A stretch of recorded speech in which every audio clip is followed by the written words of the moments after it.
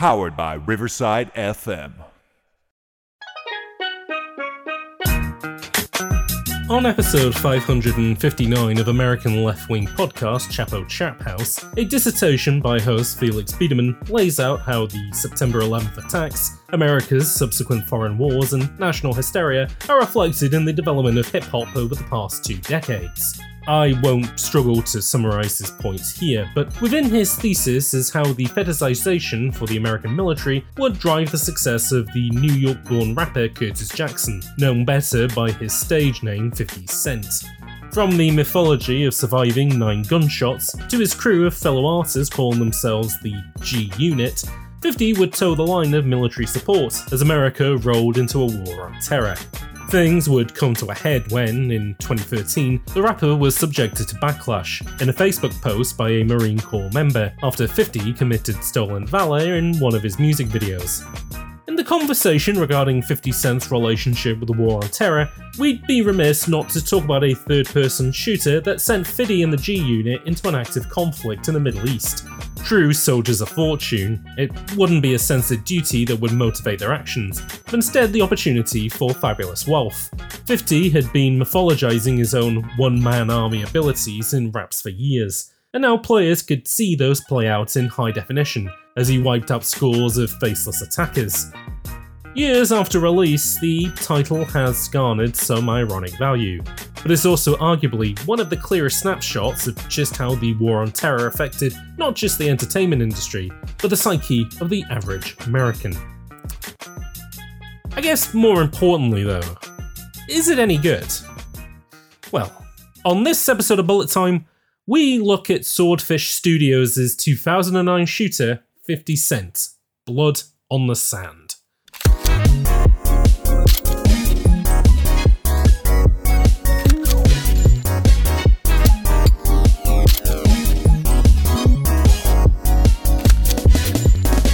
End up like kind of falling out of sync, and I can't really explain that, but it means that I've had to hop into Audition and fix it after the fact, which is a bit annoying. But yeah, I've had that before. I've dealt with it for years, and I've never quite pegged what, because with frame rates I can get it, but with audio, I've never got it.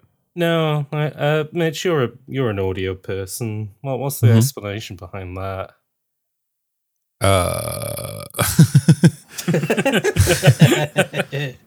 Yes. Yes.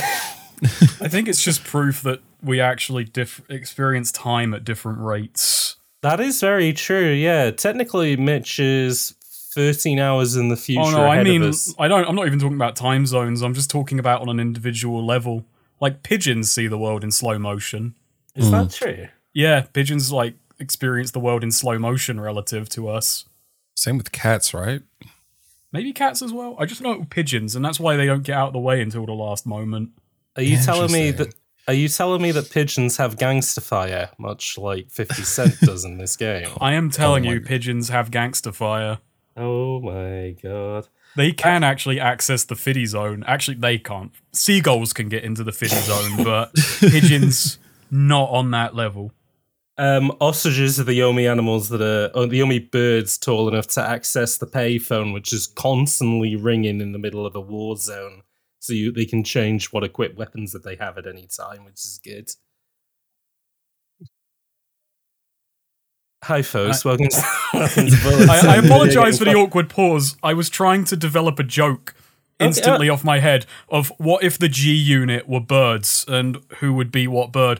And then I realised I don't remember any birds whatsoever. But you do remember the members of the G Unit, but you don't remember any birds. Yeah. Okay. Yeah, 50 Cent, who's Curtis James Jackson, Tony Yayo, whose real name is Marvin Bernard, and Lloyd Banks, who's Christopher Charles Lloyd. But who is the 4th member of DJ Woo Kid, whose name I can't remember. Ah, dang it. Who is that? I knew a lot about G Unit, but I have no idea who that is. So I tried to look this up, who DJ Woo Kid was, because the only time I've ever seen him is in this game. And I just think for like a little bit, they did have just a DJ that like ran with their crew. And like, that's kind of it, because he was only on, I don't think he was on, like, any of the major albums either. Like, he wasn't on Get Rich or Die Trying. It was, he's just in this game. Like, he was just in the right place at the right time to star in the game that we're talking about today, which is 50 Cent Bulletproof for the PlayStation 3 and Xbox 50 Cent 360. Bulletproof? Oh, shit. Did I call it Bulletproof by accident? I mean, it's you played that the other day, didn't you? I tried to. I wanted to download it from Vim, but for some weird reason, when it comes to anything over 800 meg in size, Vim is like, "Oh, come back tomorrow. It'll be downloaded by then." And it's like, for a 5 gig PS2 game, really? Yeah, I wanted to get it running. I decided to watch some footage of it to kind of be like, okay, what were they working with for the game that we are talking about today, which is really 2009's 50 Cent Blood on the Sand by Swordfish Studios. I wanted to see how much they had to like work with, and it's weird. They don't look very similar, and this is going to be hard to kind of like explain in a purely audio-based format, but Bulletproof seems to like, it looks like it's taking its third-person action cues from like Dead to Rights and those kind of like... It's genuinely a difference of era. I mean, that was 2005, and Dead to Rights, and we were talking about this the other day, made by Genuine Games. Yes. Their only other title being the Fight Club game, which has a very similar palette and a very similar quality. Yeah, Mitch, didn't even know that existed. I was Mitch, okay, here's a quick question, Mitch. Fight Club game, what genre do you think it is? The fact you have to ask has me doubting anything. Is it a shooter? It is, and it is not a shooter. Is it a puzzle game? It is not. It is not. A puzzle game would probably make more sense to the plot of Fight Club. No. Lot simpler than that.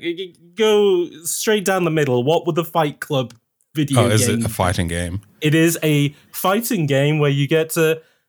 all the characters are your favorite characters from the film Fight Club, including nameless protagonist, Bitch Tits Bob, Angel Face. I love that asking what genre is the Fight Club game is an inherent double bluff. There's really no two ways about that. I know. I mean, because we were joking about it, like, it's maybe apart from, like, Raging Bull, it's, like, the most straight down the middle. Oh, I mean, it's, you know, there's fighting in the film, so it's got to be a fighting game, right? And I was trying to, like, think of, like, if Mickey Rourke's the wrestler, they try to make, like, a Jack's Pacific style, you know, NWO wrestling game out of that. I mean, that just sounds like Suda's first wrestling game, which had an infamously sad ending. God, yeah, Mitch, do you know about this? I've never heard about this either. So, Suda51 got his start at Human Entertainment, which they're only really known for doing the Clock Tower series and Fire Pro Wrestling, which was like right before the N64 era when like wrestling games were at like complete cultural penetration. Like you kind of had some arcade titles, but Fire Pro was like the go-to in Japan. And Suda's first writing gig in the industry was writing the single player like tournament mode to Fire Pro Wrestling 3. And I won't say this on podcasts just because there's a bit of a content warning, but yeah, the ending of that game is incredibly grim, yet fitting with the work of Suda51. Yeah. Interesting. I'm curious now. It's genuinely strange. Well, let's just say NBA 2K16 couldn't quite hit the same gravitas with God. Spike Lee at the helm of a story mode. Living the dream. Have you... We're going very off topic. Oh God, we will get to 50. We will get to 15. You know what? This is all part of the same thing. We'll tie this all together. Don't worry. Okay, all right. But Mitch, have you heard of or know of the story mode in NBA 2K16 directed by Spike Lee? That's the extent of my knowledge. Is that that exists as Okay, a thing that happened. I'm going to spoil the ending of it because it is something. Oh, no. I'm gonna say as well. Me and Snake both know this. Neither of us have actually played this game. We only know of this through. I tried to track down a copy. It's hard now. But I'm guessing the same as me. We both watched the Super Best Friends play LP of it. It's a classic Let's Play because it is perfect riffing material. It's so much could be done with the career of a basketball player and exploitation in the sport and what you go through. And Spike Lee doesn't. No. So you play as your character's name is Frequency Vibrations because when you were in the womb, you wiggled a lot. And so they called you that for sure. Or Freak for sure. And because it was a creator character, you can kind of lean in on that name. Who has a sister and and I can't remember what the best friend's name is.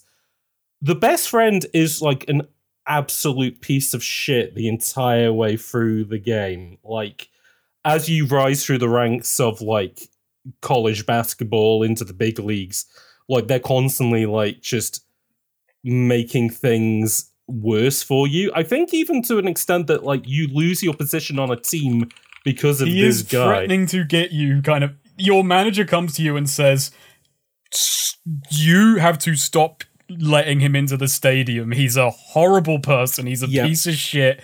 He will drag you down."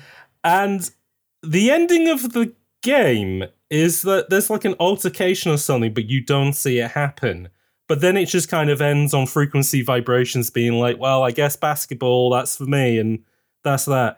Then your piece of shit friend comes out into the middle of a basketball court outside of like a block of tenements, and he's dressed all like in white Kangol, and it's like, okay, what's going on here? And then he addresses the player, like breaks the fourth wall and says, actually, this was never the story of Frequency Vibrations. It was the story of me. And actually, I'm dead. And then he fades away. He died in a car crash because he borrowed your car. Yeah, that was it. And he was like threatening, we killed this guy, we manslaughtered this guy together. You're gonna keep letting me get away with this, or I'm telling everyone, and that'll be the end of you. And then he dies in a car crash, and you get a 10-minute long ghost monologue of his name, Vic Van Leer. That was it, Vic. Telling you, I actually had a hard life, so it was okay that I was a bit of a dick. Oh, and then the ending is comedy credits where they show all the making of like mocap stuff and Spike Lee saying, "Thank you so much for playing my game." It's like, what? No. It's so good. It's like, genuinely, it's filled with the scummiest people. Though I actually do like the main character. I like the main character because despite being a creator character, he has some real personality. And that personality is, he is sick of everyone around him at all times. Yep. He just comes off as so like, why do I have to put up with all these people? But he like just kind of grins and bears it. So the thing is that I wanted to play 2K17 the year afterwards because it's directed by Ryan Coogler, and this was like him a year after, like a few years after Fruitvale, and I think the same year that he does Creed. Oh my god! And I think Michael B. Jordan is in it as like not as the creator character, but like as your. You know what? I am going to pull this around to 50 Cent right now. Do. I'm going to pull it around to 50 Cent right now by talking about talent that is utterly wasted on a game. This game has Lance Reddick in it. 50 Cent Blood on the Sand has Lance Reddick in it. Yeah, I double-checked the credits, and I was like, wait. And then it clicked in my head, and I went, oh god, yeah, Lance Reddick is in this game. And when I was thinking of it, I think I messaged you on Discord about this, where I was like, man, the fucking cast in this game is that, like, you can see the difference between seasoned actors and 50 Cent. Because Lance Reddick in this game plays a kind of a shitty mercenary, for lack of a better term. He is one of the 15 people in the game who betrays 50 Cent. Yes. Hey, he does get warned about that, so he has no one to blame but himself. That's true. He has no one to blame but himself, but it's like, considering everyone betrays him, that warning is... It's a bit like going into a fucking field of pitchforks and being told about the rake. My favourite thing is that the person who warns him to trust nobody then double crosses him at the end. Mm-hmm. He's also the least trustworthy person. He was the least trustworthy person.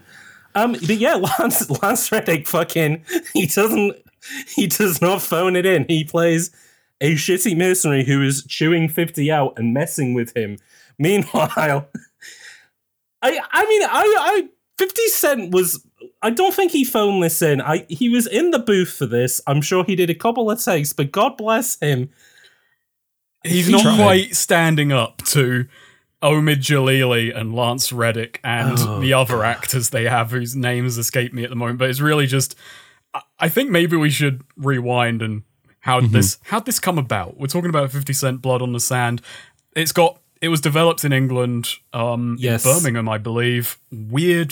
A weird history behind this one. So it was developed by a studio called Swordfish Studios, who did work on a couple of other things. Their most interesting, video, credit, which is something I want to cover on the podcast at some point, is a game called Cold Winter, which I always remembered seeing in CEX and stuff and going, okay. And I think the reason that it always caught my eye is because it's one of the rare few PS2 games that has net play. So it has the little lower third on the top where the PS2 logo is. I had PS2 net play as a kid.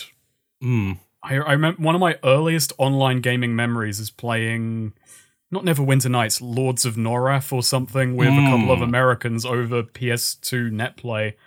And also the SOCOM game. PS2 online was weirdly legit. I also played MGO1, which was... No one talks about MGO1, but yeah, it was a weird time. It came with subsistence, right? Or did it come with just regular? It came with subsistence, yes. That was that was on one of the discs. And I don't know if there's been any efforts to revive that in the same way that MGO2 has been revived. Interesting, because you'd think that less people were playing MGS4 then. MGS3, then I guess online was far more integrated at that point. Yeah, I suppose PS2 online was bloody weird to integrate. I had an uncle who was like a genuine tech head who had to set that up for us. Yeah, that could have just been because we were a family of idiots, though. And then MGO3 was literally it was only around for about 2 years, and then Konami and it wasn't very good. No, Dennis has told me quite a few times it wasn't very good. It lacked all the interesting elements that made MGO2 was very kind of Metal Gear Solid 4 kind of slow and deliberate, and yeah, MGS5's gameplay nicer for the single player, depending on who you ask, but a lot more trite for multiplayer. Yeah, and it felt like... sorry, what was that, Mitch? I was just saying I can see that happening. Yeah. Yeah. But Cold Winter, which the reason I want to cover it is because it has a couple of weird things to it, which is it's quite a late era PS2 game, but it has Last of Us style crafting in it, which is the only game of the time that I can think of that is trying this out. Every interactable has a context menu, which means that you don't just have to open boxes, you can pick them up, you can throw them. Everything has a weird amount of interactivity to it. Tables have 3 levels of interaction, which is pick it up, throw it away, or knock over to turn into cover. And it's okay, this is... It feels like a slightly slicker, Deus Ex style, a Deus Ex style game better fitting for consoles. And of what I've played of it, it is actually really pretty decent, but I'd have to take a little bit more into it. But they were the ones who were contracted to work on initially. So this game is published by Vivendi, who I believe this was around the time that they were folded into, or they tried to fold themselves into Activision. So there's still quite a lot of weird crossover, but they have the 50 Cent license from when they work on Bulletproof, but another license that they have is Robert Ludlum's Bourne series, as in The Bourne Identity. Oh my God. And those films starring Matt Damon. And this game started off as basically not a Bourne game per se, but it was set in the world of like Robert Ludlum's books and based on like some books called Counter One, I believe, or Covert One. Yeah, Covert One. I choose to believe it still does, but that's neither here nor there. No, in my heart of hearts, I wish that this was. So you know how with the Bourne Identity, like there's the trilogy, and then they tried to do a spin-off starring Jeremy Renner, which didn't quite work, and then they brought back Bourne as the film Jason Bourne. I wish rather than Jeremy Renner, they had done a Bourne Identity film, but it was 50 Cent. Yeah, that would have been. I didn't even know the Jeremy Renner one existed. I would have known if it was 50 Cent. God, I think. Yeah, no, I'm pretty sure. I'm pretty sure I went to go see the Jeremy Renner one with my dad, and he was so upset because we had gone to see all the Bourne films in the cinema, and it become like a weird bonding thing for us. So we went to go see the Renner one, and it's just like he's not the same, is he? He hasn't got the sparkly Matt Damon charm. 50 Cent though, I reckon he does, but. They were working on this game, and then Vivendi went to him and said, actually, we got an offer for you. Would you like to work with one of the most popular IPs of 2000 of the mid 2000s? They were like, absolutely. And they said, okay, this is a 50 Cent game now. And so this has weirdly now become so the game that they were working on gets massively retrofitted in kind of an interesting way, which I guess we can talk about the development of it a tiny bit. But by the way, I've just realized something. My name is James Hot Cider. I'm usually on these episodes. Joining us to talk about this game. It's a professional podcast. An incredibly professional podcast. YouTube's very own Tony Yayo to Snake Career. Hello. And I'm called Tony Yayo because I'm going to die from getting shot in the back by a shotgun. Is that doesn't happen in the game, does it? It's a 50 Cent. It's a Scarface reference, his name, so I think that's just logical where it goes. Also joining us is New Zealand-based video maker and games essayist Mitch Cramer from the channel Heavy Eyed. You can be the Lloyd Banks of this podcast if you want. That works out well for me because I chose Lloyd Banks as my sidekick. Okay, so. What made you decide to go for Lloyd Banks over? Because I went for Tony Yayo just because he was the one at the top. I alternated. I flipped around. You can do. I think everyone needed a turn. I didn't know you could change once you committed. You have to exit out, so it's a bit annoying. Yeah. You gotta dedicate. I chose Lloyd Banks because he's my favorite member of G Unit and has been since I was like 14 years old. That is shocking to hear that somebody on this podcast actually has a favorite member of the. I mean, in fairness, Tony Yayo is only my favorite member just because he's got a funny name. But not DJ Wookid. That didn't tickle you. No, Wookid was too silly for me. That was a step too far. But Tony Yayo, that was good. Mitch. First things first, for people who might not know who you are, do you want to like explain a little bit of like what you do, what you cover, I guess? Yeah. I mean, I do YouTube video essay-ish content, I guess, talking about video games. By the time this comes out, I think my full pivot into only talking about video game music will be up. Oh my god. Yeah. I'm a video game music YouTube guy. So, if anything, it was perfect serendipity that you would come on a podcast to talk about music video game 50 Cent Blood on the Sand. But yeah, hell yeah. Why? So, in fairness, there was have 18 exclusive FIDI tracks. That is very true. Yeah, and the better you are at the game, the more music you unlock. And there is actually a really good quote about this as well, because. So he was interviewed in Kotaku in 2009 about it, and like they were like, one of the questions were, "Oh, did you see that like 50 Cent Bulletproof and now Blood on the Sand? Does that have an effect on the sales of your music?" And his response was, "I do see a change in the response to the actual music. What I've learned is that a lot of the time, people who play these games turn the television down and play music from another source because the quality of the material that's on the actual game isn't up to standards. The opportunity to provide that intensifies the actual experiences." Okay, so I haven't. Oh, sorry. Oh, no. I was going to say, was 50 was going out of his way to make a game with a good sound. Finally, the first good OST for a video game. Yeah. This was 50's plan. Interestingly enough, I thought about this while I was playing it. The experience of playing Blood on the Sand is exactly the experience I had growing up with video games, in that just random music is playing that has nothing to do with the video game, because that's what I used to do. It's just like mute the TV and play my own music. And I was like, damn, this is exactly like growing up.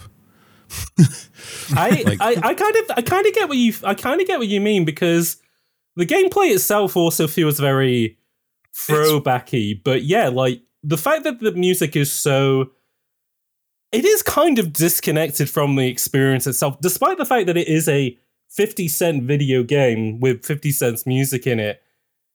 It doesn't quite like match up with what you're doing moment to moment. It does give the gameplay a certain levity. It does kind of lend it this, you are not meant to, I mean, I don't know.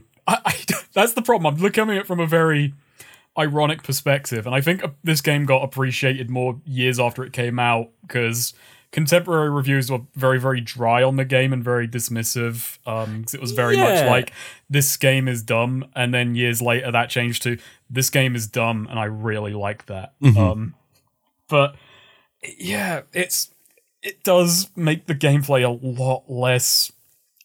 Because if you think about what's going on the slightest, and you actually take it in any way seriously, it's fucking horrific. But oh god, yeah. The moment you pair it with 50's beats and the utter insanity, and the fact that G-Unit is out-quipping every single character in Uncharted on an individual level, it's like, no, this is fucking hilarious. You just the funny thing is that you say out-quipping, but only in terms of pure quantity. The quality of the quips. Okay, and it's also funny because 50 rarely quips. It's like everyone around him. And 50's idea of it, like, so I was trying to kind of like get to this when we were talking about the Lance Reddick thing, because there's a scene where the two of them are together, and like Lance Reddick is, fucking consummate professional chewing the scenery, like, hey, keep an eye on your back, 50, otherwise I'll put a bullet in it, kind of thing. And then it just cuts to 50, who's like, damn, this guy's I'm going to kill this bitch. It's like, good line read, 50, take 5. One of my favorite aspects of this game, one of my favorite features of the game, and I made a mocking point of it in an April Fool's video, which that video exists on some plane of irony that not even I'm sure where I was at with it. But Spec Ops came out years later, and that game, as you went along, the taunts and the things got more aggressive. In this game, you get money for doing everything you do. And then you can spend that money. You can either buy weapons, which is practical, or you can literally upgrade your taunts, which has barely any effect. But 50 just gets more vulgar, and it's funny because they're rated on a 3-star scale, but they're different. Like, it's like vulgarity, intensity, and then some other fucking thing. But they're all linear. They're all 1-star, then all 2 stars, then all 3 stars. There's no variations, but you just go up to like, no, I need 3-star vulgarity. So the thing I didn't realize until I finished it yesterday, which, by the way, folks at home, make a note, another video game that James has actually beat for bullet time, put it on the list. I didn't realize there was an actual taunt button. And you get points. You do get more points for using it. If you taunt after a kill, it adds a bonus to your kill. so it's like a Devil May Cry game. Yeah. Fantastic. It sadly does not increase enemy aggression or bait them in any way, but I just spent the entire game mashing it relentlessly because I am a child who is relentlessly amused by 50 going, da! Fucking da! Da!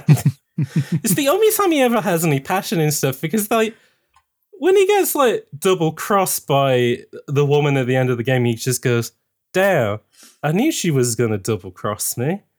And it's like it's just there's no intensity in its delivery. It's so good. I've got to shout out my favorite taunt maybe in video games ever, which is, and I don't know which vulgarity pack this is in, so I can't what taunt pack you have to install, but it's, you want to climb something, bitch, climb this. What does that even mean? You work it out. Yeah. Okay. 50 is on his own level. He really in his is. thoughts. He's on another plane, and I'm not even talking about when he goes into the 50 zone to To kill Mitch. the gut someone. yeah. Mitch. So there was another game that you possibly could have covered, which unfortunately another guest did, but this was your backup. Mm-hmm. Why 50 Cent Blood on the Sands? Okay, a couple of reasons. Yeah. First, I thought it would be really funny. Okay, well, good news so far. I think this is a thing that Holding we're true. still winning here.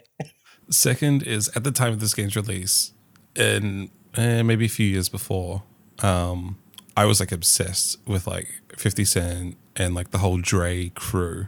So like I feel like I could have some sort of insight into it, as maybe people picked up on that I have a favorite member of G Unit. Yes. And I was able to do that. So yeah, I got some 50 Cent knowledge. Okay. So, So I don't know. Give us a little bit. What's a fun 50 Cent fight that you got? well, my favorite fact is his beef with Ja Rule that made it into this game. What? Okay, yeah. Because All I knew right, that he I'm had. blind to this. I knew he had. Well, I know that he had beef with Ja Rule, and I knew that he also had beef with the game because on my document full of notes, I had written some potential jokes depending where the conversation went, and one of them was a confusion between the game, as in 50 Cent Blood on the Sand, a video game, and the game, a rapper called The Game. So I won't be using that, folks. That's out in the air now. But okay, what's the Ja Rule beef that ended up in the game? It's not like direct, but it is very funny because there's a song called Back Down. It is the Ja Rule diss song that he wrote and recorded. And you can just tell they kind of like took the album versions of the songs and threw them into the game, because at the end of Back Down is a skit about beefing on Ja Rule, and that is in the game. So you're like shooting people and there's just this like skit about like how much he hates Ja Rule. And I was just like, this is the craziest thing I've ever experienced in my goddamn life. Oh, that. my god. I'm just thinking now of footage of that, over like fiddy zoning someone, and he's gutting someone like a fish while talking about hating Ja Rule, and I was thinking more when you're on the helicopter mission, and it's like when you get the briefings at the beginning of MGS5 from like from Master Miller, but it's just him beefing about Ja Rule. It's the MGS5 scene with the helicopter coming in and Take On Me's playing, but it's just Back Down Ja Rule beef skit. I didn't listen to much 50 Cent growing up. I was one of those fucking kids who's like, nah, I'm listening to classic rock, and then grew up and realized, oh no, there's fucking good music everywhere. Yeah. But it was funny because even in my school, the school I went to, American music was semi-popular, but a lot of it was grime artists were like, the bread and butter, whereas, God, the fact that I had to say the bread and butter was fucking telling on some. I mean, in fairness, you literally do come from grime country, though. So I'm like, North London, and went to a school in I don't know, I want to say poor area, thingy area. I don't know how to put where I fucking... working class. Yeah, working class, let's say. So that was the mixer, and it was a lot of local artists, which kind of... The song that I remember blowing up in my school for like nearly a year, and this is fucking tragic, was Riding Dirty by Chamillionaire. Oh, banger. Absolute banger of a tune. It is a cracker there. See, apparently Chamillionaire is like... didn't he have like part showers in like Polaris or whatever it was, which was the MCM that used to be the Game Grumps. Oh, that Polaris was Really? everyone years ago. That was like the biggest game in town for like 2012. And then Disney bought it and made it part of Maker, which I like seems to have disappeared off the face of the earth. But yeah, that was Chamillionaire like invested in that pretty early. He got on some gravy train, I guess. He was for one time John Tron's boss. That's Think funny. about that, folks. Isn't reality a fun web of connections? Speaking of which, so Snake, I haven't told you this lore, but when I was talking about 50 Cent with Mitch, it kind of unlocked something in which was at the end of primary school and going into the beginning of secondary school, I used to be friends with two Muslim lads, one called Abbas and one called Safian. Mm-hmm. And they were enormous hip hop heads.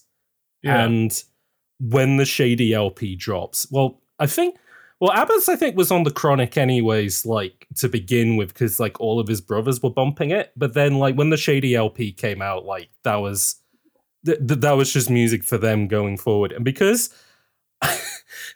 I wasn't very good in primary school, we were just putting a lot of the same classes together. So we used to just hang out a lot.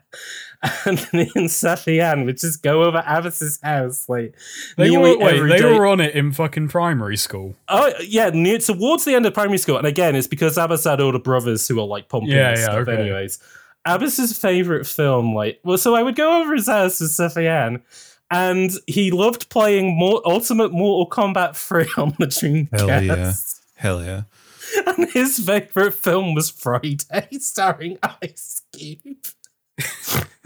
And he just kept showing us the scene where I think he goes over, like, I can't remember, I don't know if it's Friday or if it's one of the sequels, but they go over like a drug dealer's house, and his house is just full of dildos because it's I don't know, because that's a Friday tier joke. Abbas, every time I went over, he was like, "Have you seen this scene? It is the funniest thing I have ever." And it's like, "No, I have not. Let's see what it is." I think I got the short end because I didn't get Friday, but I had a mate who was really into Don't Be a Menace. Oh, I love that movie. I love that movie. Don't Be a Menace is a good film. It's funny, though. but I don't know. Don't Be a Menace. This should sounds be like my growing up.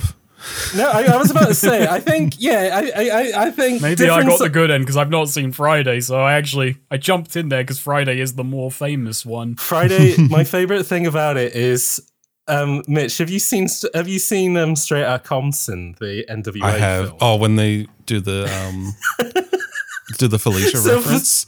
So for Snake, there's a scene, so you know how, like, when they do biopics and they always have to have like a scene in there which probably never happened, but it's for the audience because it's like Aronach and there's a scene in Straight Outta Compton where they go where they cut to Ice Cube on a laptop writing the first draft of Friday, and he's just making himself laugh as he's writing it. I forgot about that It's scene. like, man, this one's gonna be amazing. I mean, to be fair, I've written scripts like that, so Very good. would not judge the man for a second. In fairness, Friday has got some decent laughs in it, so I'd understand him in his mind palace imagining how the film would look. Just thinking this is going to be a corker because that's how he thinks. So I do have another school anecdote though. Okay, go ahead. This one's very, very vague. I was about 11 and some like TV people came into a drama lesson. Oh, yeah. Yeah, and they said, "Oh, we're doing auditions for a kids show, like a spy kids show thing. And if you want to audition, there are auditions going on here." And I remember this because there were the tough kid character was called 50 Pence. And that has just fucking stuck with me because I think even as an 11-year-old, my brain went, "That is the fucking whitest thing that's ever been fucking put to paper." I don't know if the show went anywhere. I auditioned to play a specky nerd hacker character, and I am frankly fucking glad that if the show got picked up, I didn't get taken for it. I've not found heads or tails, so it probably didn't go ahead. Do you want to hear something even whiter than that, Snake? Sure, hit me. Did you know that adjusted for inflation, 50 cent would now be 80 cents? Oh my god. Oh no. That's the problem with picking a name like that and not adjusting for time. Yeah. Mm-hmm. I mentioned that though because Abbas and Safian, when, like, basically the way that I kind of described this to Mitch was that you had NWA and you had, what's his face, Dr. Dre, and it was like, okay, this is a bit harder edged though. And then you had 50, you had Slim. He was a bit sillier, but like his bars are very quick. But I don't know, like it doesn't fit. And then 50 comes out, and he kind of feels like this is what we were working towards. Just an incredibly charismatic man rapping about how awesome he is. Like that was what people wanted to hear. It was the apex of that era. And when Indie Club drops, it was like the nuclear bomb on Hiroshima, or something nicer than that, I suppose. Oh my god. Yeah. Well, I was going to say he had the best intro into hip hop of all time in that music video where he comes down from the ceiling upside down because he's like doing sit-ups upside down on the roof. He is literally in a lab being made by Dr. Dre and Slim. And then the fucking... Was it the Super Bowl this year or last year where they tried to recreate They did it. that? They did it. Yeah. It was so good. I was so hyped. It was hype as fuck, but also 50 is not like... Well, I mean, people do get older, but he isn't built as he was. He's not like he used to be. No, not when he was in like his mid-20s back then. I may be thinking of the wrong person as well, now. but he did have a movie career in the 2010s, didn't he? And yes, he was gaining and dropping weight constantly, which is fucking damaging for like certain roles. So it's funny actually that his acting in his game isn't great, because in film stuff, he was putting fucking effort in, and not just in like turning up and performing, but like in weight management and doing all that extra stuff, which is fucking difficult to do. By the way, even though I usually don't do recommends on the podcast, I let the guests do that. But when everybody's done listening to this, go and watch 50 Cent in Den of Thieves, because Den of Thieves is a fucking corker of a film. In a good way, or like a... Oh, it is. No, it's really good. It's like Gerard Butler's in it as like a washed-up Los Angeles detective, but he does not drop his Scottish accent. Oh my god! And 50 Cent is like, he went to prison and then got out, and basically it's just Heat for dumb people, but it's really good. Oh hell yeah! It is such a good watch. I actually want to point out something as well, because Dre has come up repeatedly, which is to go back to 50 Cent Bulletproof. That has Eminem and Dr. Dre playing bit characters in it. 50 Cent plays a cop who's constantly on 50's ass. And Slim plays a cop. And I've not been able to find out. I can't remember much about Bulletproof. There is a character in it, but there is... You learn new melee moves in this game from an insane homeless man who lives in a movie theater and has just picked up all these things. And then Dre plays a guy called Grizz who may be him. I apologize for this very half-baked trivia on very faulty memories. I know that Dr. Dre is like your weapons guy.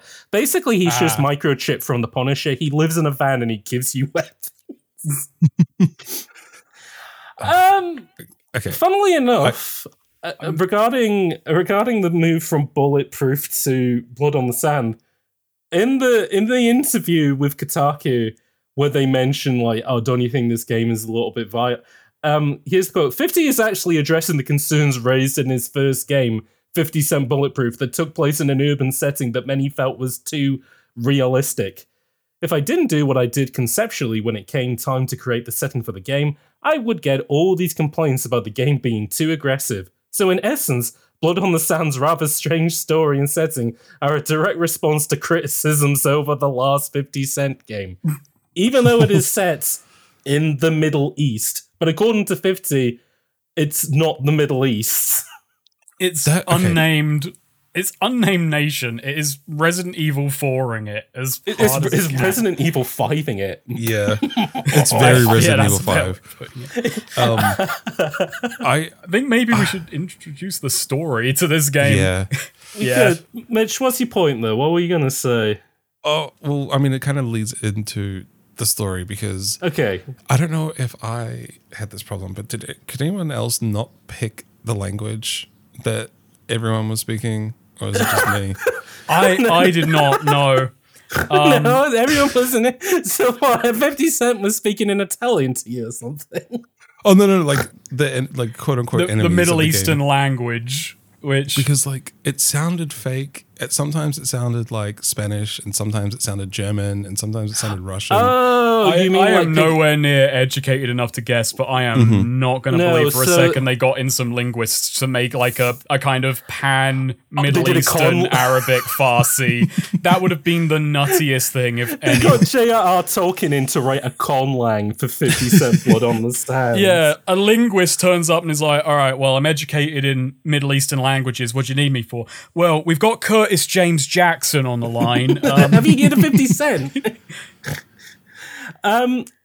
Yeah, because you did mention like celebrities are in this. So like Lance Reddick is in this, and you also mentioned Omid Jalili's in this, which Mitch, was like Omid Jalili ever much of a thing over in New Zealand? Because I know like you guys sometimes got like British export stuff, but I don't know if this might have been a bit too after that. You guys mentioned that name earlier, and I was just pretending. I have no idea That's who that fair. is. He was a comedian who was popular in the UK in the mid 2000s, late 2020s. He was an Iranian comic. I watched a lot of his stuff growing up. He is very, very funny, and he did.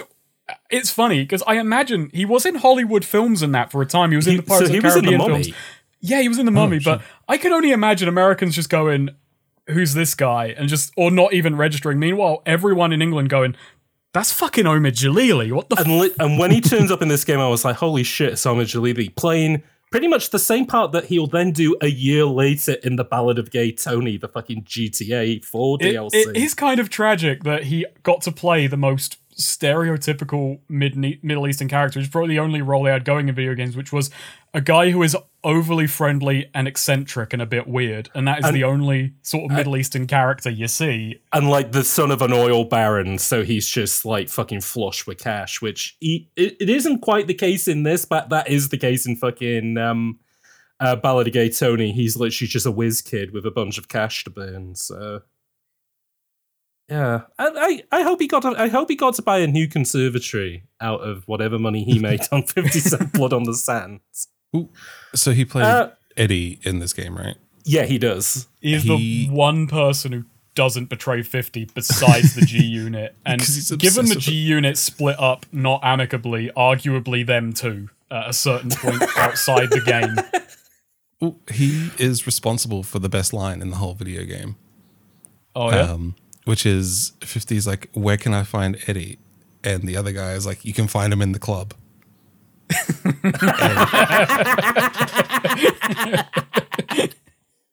That sent me. I was like, oh my God, I'm done. Like, this is crazy. Isn't there like a bit as well where he goes, Curtis Jackson, and he goes, hey, only my friends get to call me that. Yeah. Call me 50. Curtis James Jackson. That- He's so excited. He was a genuine 50 fanboy in this. Yeah. He's the one character who's not making fun of 50 Cent.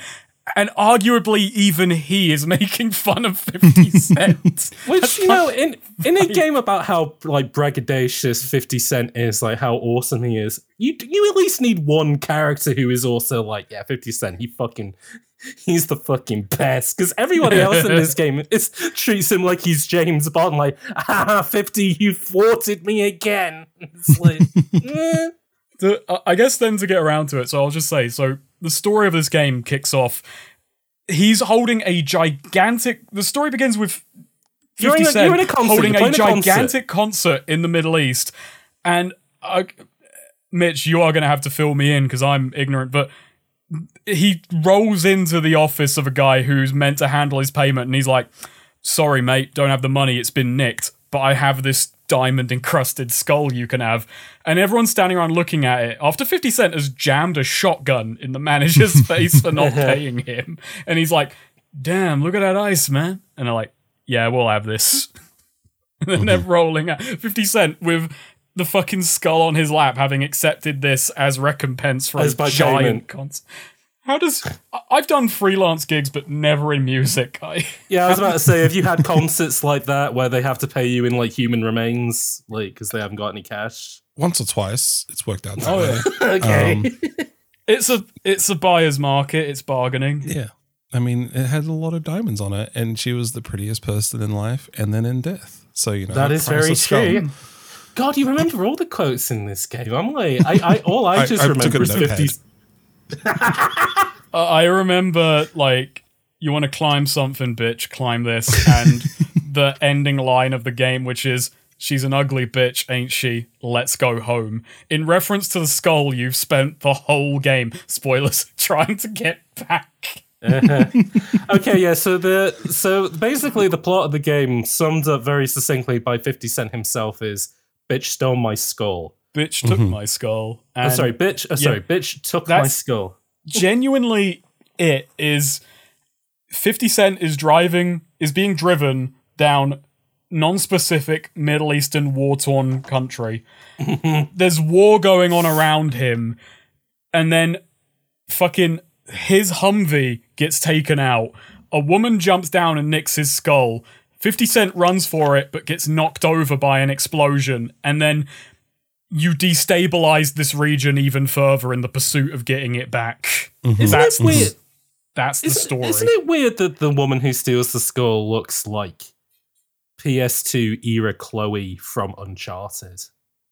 Oh my god, you're right. My brain was just thinking she looks more like an up-resed Vicky from fucking Army Men.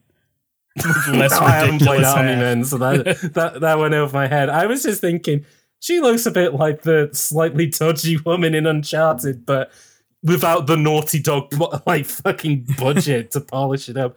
I will say this as well.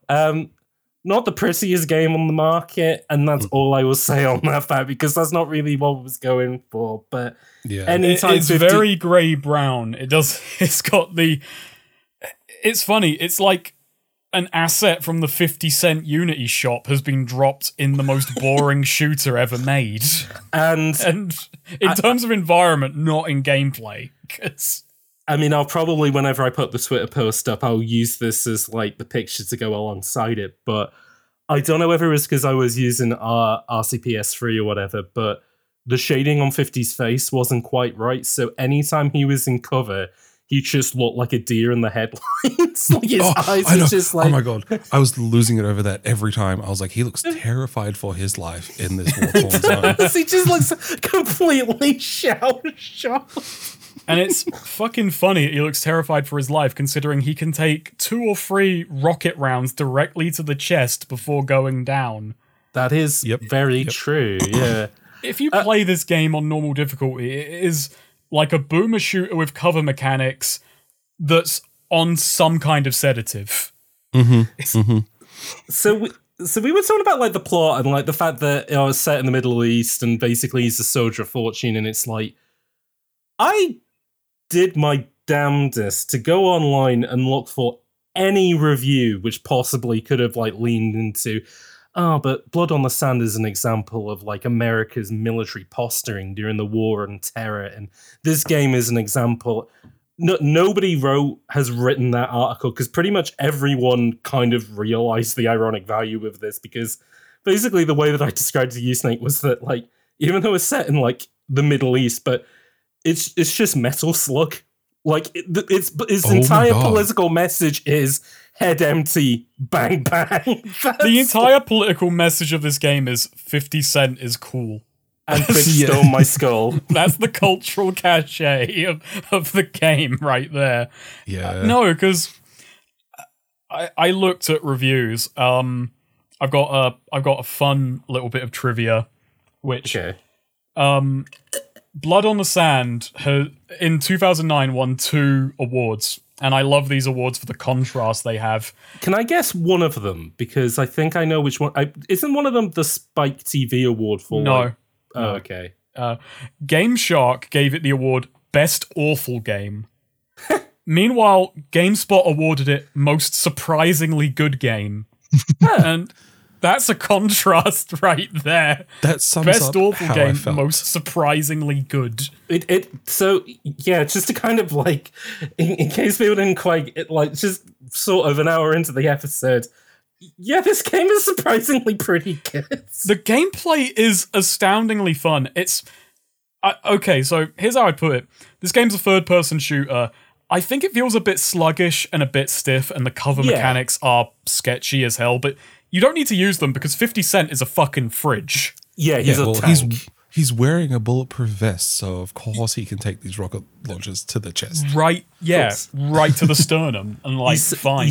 He's the fucking best. And fucking Tony Yayo is constantly like, oh, I've got a bad tummy and falls over and you have to help him up. But fucking 50, he can just keep powering through every single... He's called 50 Cent because he has that much fucking lead in him and he's still going. Yeah. Yeah. That's Even also though I the don't other think they're thing made of lead, but this is, it's the point. Heavy metals. This game was made to be co-opted. Yes. I think is an important thing to mention because it leads into some very clunky moments, but very charming in their own ways where you need to call your partner to help you up a ledge, but they're stuck on the other side of the map and you're just standing there in this awkward cutscene waiting. Yeah, no, So I I had that because I played it single player. I am just kind of putting together that there are 3 official members of the G Unit and then the short-lived DJ Woo Kid, but only 2-player co-op. And it's that's God, but then if there were 4 players in this game, it would be the easiest game ever made. Oh god, yeah, it'd be you would just wipe. It is funny because you were saying about the fact that it does feel so kind of clunky, and this does definitely feel Gears of War has kind of set the bar for what all third-person shooters should feel like, and unfortunately, those games are very kind of slow and chunky. I mean, here's the thing about it though, because I was kind of building to the point that I think the gameplay is not completely remarkable, but there is so much bombast and insanity, and you walk into a street. A big pop-up comes up which says, kill 5 snipers, 50 seconds on the clock, and you do it, and the game awards you explosive rounds. And that happens multiple times a stage. The game is just so loud, and there's sirens blaring, and everything. You don't have a second to even realize the gameplay isn't the best, because it is constantly telling you to do stuff that's funny and just really fun. And it's why there's no way that you could make an argument that this game is propaganda, considering the fact that you walk into a room and fucking kids' game show awooga noises start playing whenever color-coded enemies that are color-coded to tell you what ammo they're going to drop start flying out. If this was a porn game, this would have been a complete fucking tonal disaster. Oh god, yeah, imagine fucking... Yeah, and I'm just imagining it has the cutscenes of the Bourne films where it's just Matt Damon being oh, Blackbriar, CIA, that they're around the corner, we need to get going. And then you just leave, and it's hit all 5 targets, and it's... this game has literal fucking targets hidden in every single level. And not just literal targets. One of the in-game collectibles, you go around ripping posters of yourself off the wall to collect them. Oh my god. When I first saw the first one, I was like, this is going to be amazing. This is a fucking video game. Yeah. It is the most... It is bizarre how much of a video if you asked your parents what's a video game, they would think it's this where klaxons go off anytime enemies come out of rooms, and there's kill 3 soldiers to get more grenades. They do there's a helicopter. Oh fucking hell. How do we explain this? Do we go I'm just trying to think that this game is... I'm trying to put it together because there are so few people in the universe who could possibly have their name attached to a game that is this much of an ego trip, where it wouldn't come off as so absurdly, disgustingly cloying, or you wouldn't just think the worst of them. But somehow with 50 Cent, he is such a strange, anomalous character of a man that it's no, this just fucking works. No. I buy... I buy the 50 Cent doing this. And here's the thing, if Elon Musk made this game, you'd want to kill him even more. But oh god, yeah. I tried to look into the development of this game to see and apparently 50 had a weird amount of involvement producing it, to the point that I want to imagine that they were already thinking, oh, we're going to make it a little bit more arcadey. But I just want to imagine 50's coming in, because apparently the helicopter... Okay, I'm going to have to mention the helicopter section, even it's off in the head, but There's a helicopter. There's a helicopter turret section in this game, and the reason that it exists is because 50 Cent's son suggested it. 50 Cent's 7-year-old at the time son was playtesting this game and said it needed helicopters in it. Not just the helicopter section, helicopters. Just helicopters so in funny. general. Like, his son is the reason that there are helicopter boss fights. And like, That's- apparently they were interviewing the G Unit and stuff, and oh god, Lloyd Banks, your favourite of the G Hell yeah. Unit, Mitch, his favourite video game of all time is Final Fantasy VII. Oh, see, not my favorite Final that's Fantasy, how but I like- respect it. Again, they interviewed him in Kotaku, and they were just kind of like, "Oh, these guys are probably whatever. They don't know shit." But he was like, "No, like literally, the production value." The way that he described it was like, "Oh, they're probably up to Final Fantasy 27 by now, huh?" He joked when questioned his Japanese role-playing game credentials. Yeah, man, Sephiroth and all their dudes. I remember when those games came on, like 4 CDs. They were scratched up by the time that you finished them. That was a big thing to see that game come up. like Final Fantasy VII is a guy in his neighborhood who did well. It's like, yeah, good to see you come up in the little Final Fantasy VII. That's so funny. I love that. You can kind of tell that like 50 Cent and like G Unit and stuff, if they had involvement with this game, were at some point into video games, just by like how purely distilled as a video game this is. Like, it is the most thing, like all the arcadey shit that's going on.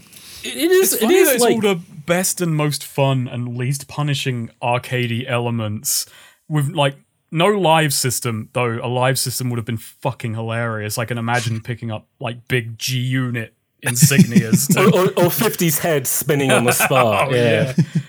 I can imagine big head cheat modes, and that's not really Oh, yeah. but yeah. It's just, it is all these weird sensibilities that, for how weirdly into it 50 feels, the gameplay is so cathartic and so absolutely not taking things seriously. Yeah.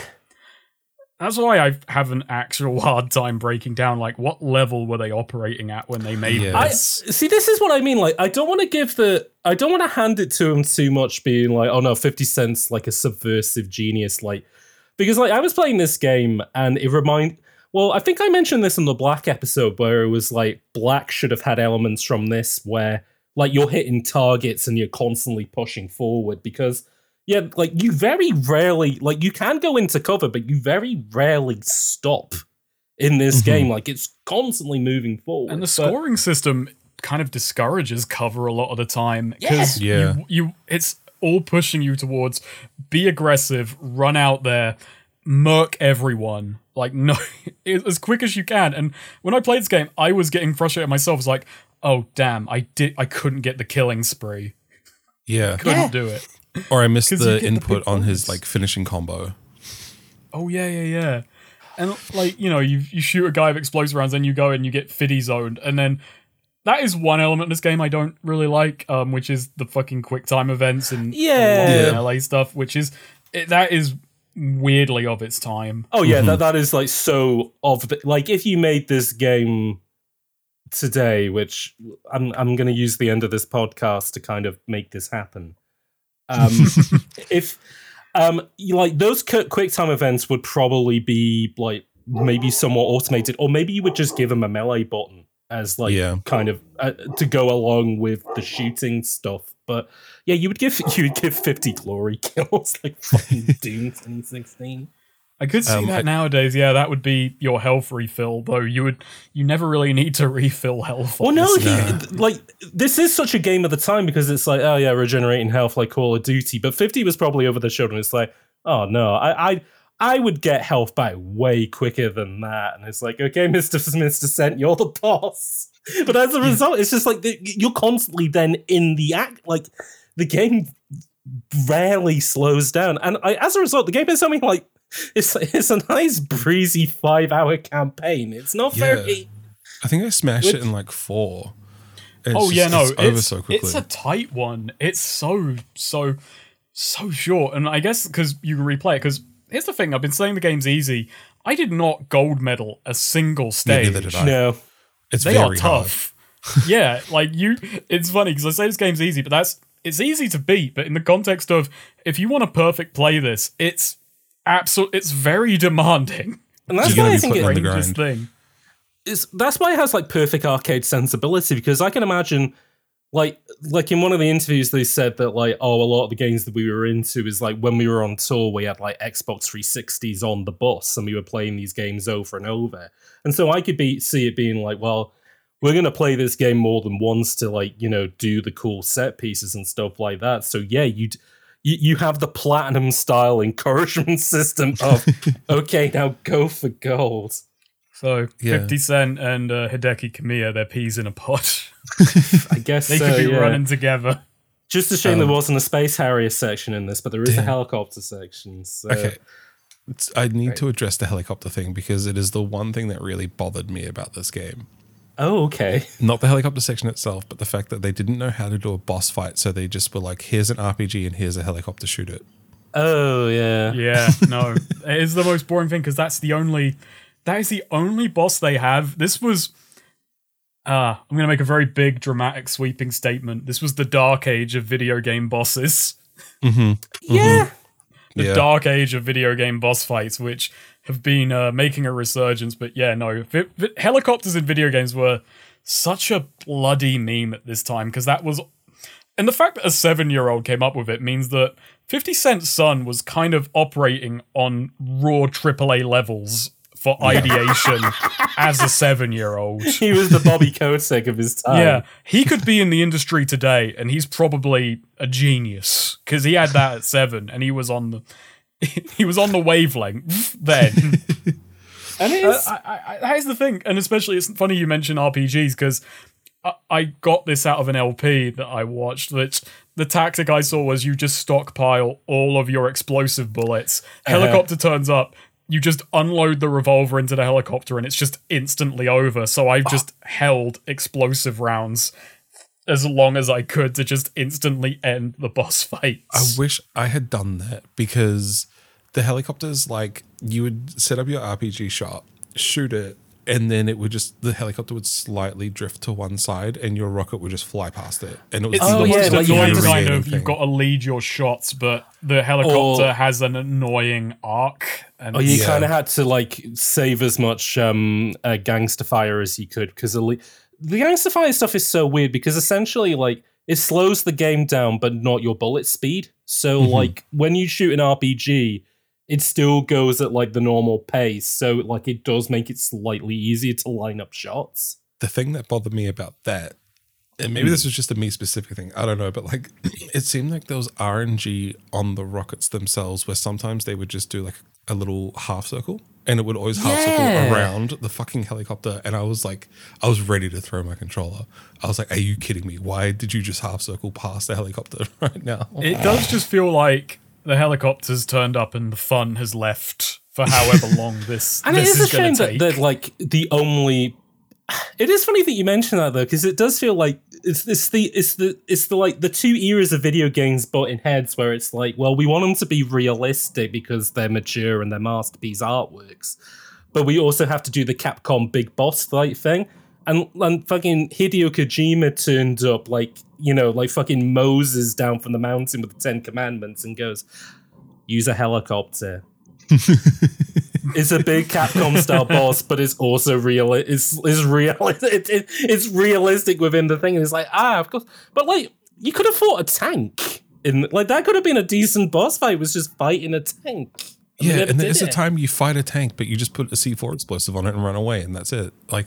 Or you're in the helicopter and you're ripping through stuff like bosses. So. They could only get 50 Cent's son in for one day. They weren't flush. His consultancy fee was like half the budget of the game.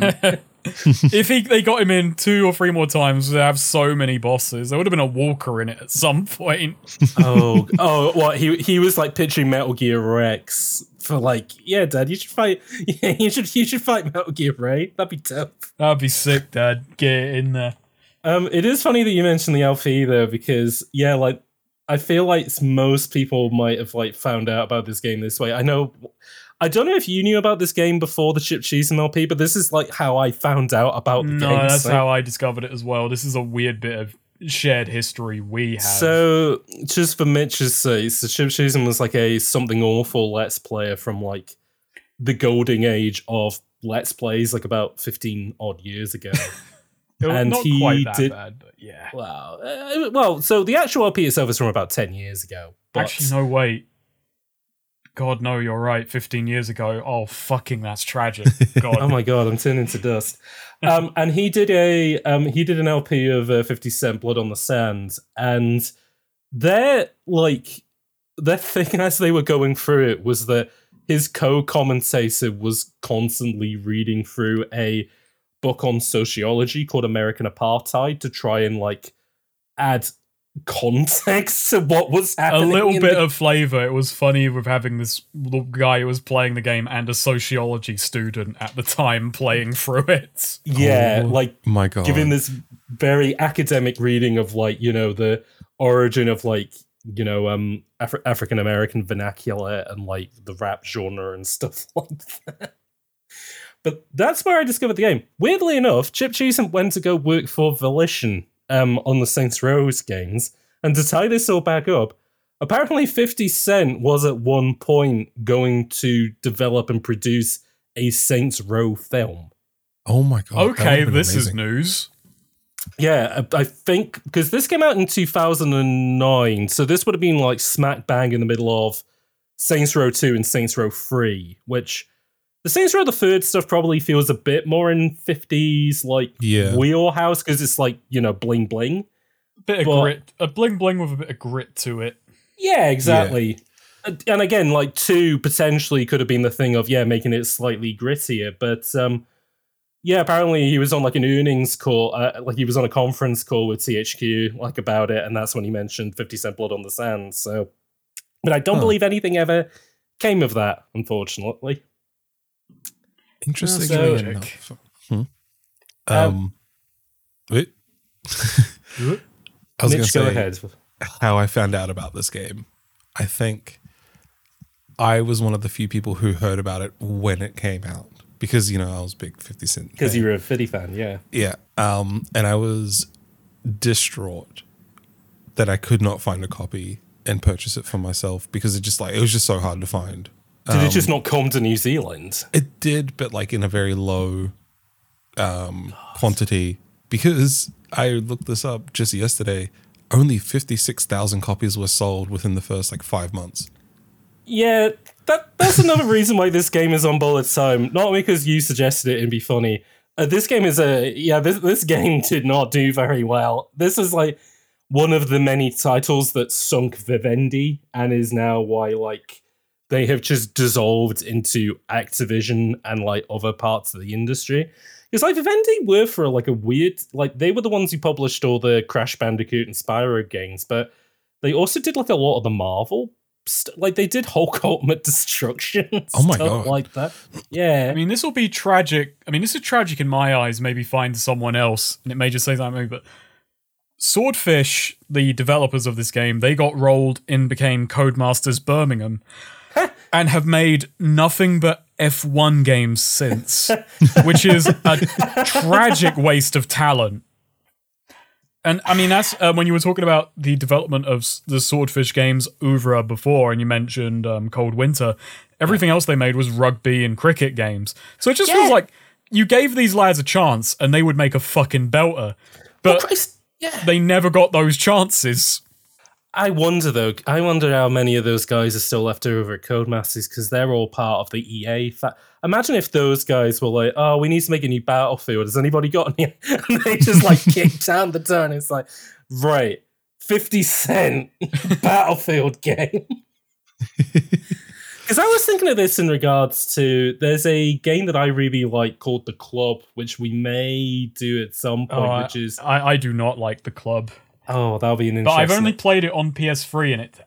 Anyway, go on. So basically it's like an arcade shooter which was made by Bizarre Creations, the guys who did Project Gotham Racing and Blur. And their concept for the game was like the Mario Kart of third-person shooters. So it was all about doing laps and like hitting targets and like keeping up combos and stuff like that. And I do really like it, but I think 50 Cent Blood on the Sand is like a better version of that concept because it's the same raw concept because it's very Mario Kart, but it's very Tony Hawk in that you run around and you've got to chain kills and get the high score, and then you progress if you get the score. And the fact you're running in circles is genuinely ridiculous, but there is a very clear connection between these buggers. Oh, absolutely. Speaking of arcade credentials, just because we haven't mentioned it yet, this game has driving sections in it, which again, you would think, oh god, every game of this era has a driving section in it. Driving sections in this, they're okay, but not only that, but Mitch, go on. What was it? Make your point.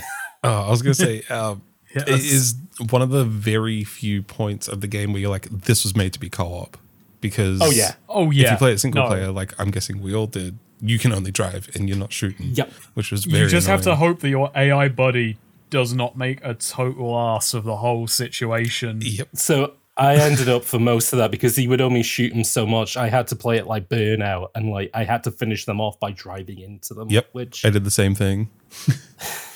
They're not too hard is the thing, but they're you definitely just play it and you feel like I am losing out here. Why? And to think about games that no one but me remembers and aren't worth remembering, the Starsky and Hutch and the Starsky to Hutch and 187 Ride or Die. God, both terrible games.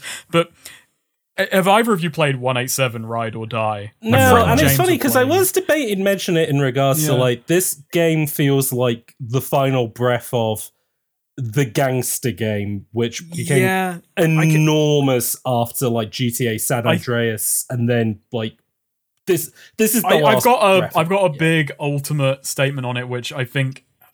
No, I'm going to say it, and people smarter than me will absolutely tear it down, so I'm ready for that. I think Saints Row the Third killed that super dead. Yeah. Well, Saints Row the Third came out after this. I think they came around at the same time. I mean, Saints Row the Third kind of twisted it, because that was when Kanye was getting big, and I think Gangsta Rap's kind of face was changing. Yeah. And he was the face of Gangsta Rap, and now he's changing. So it all comes around, really. Wait, quick question on this. Killing the gangster game. Where would you put Sleeping Dogs? Sleeping Dogs isn't even part of the conversation, I think. I wouldn't put that in a gangster game. I mean, we're talking like American gangster, I think, whereas I would class that more as a heroic bloodshed style inspiration. I get what you mean, though, because Sleeping Dogs was meant to be true crime Hong Kong. Before it got changed out and brought around, and as a true crime. Well, the weird thing was that it was initially meant to be its own thing, then it became a true crime game, and then it went back to being its own thing again.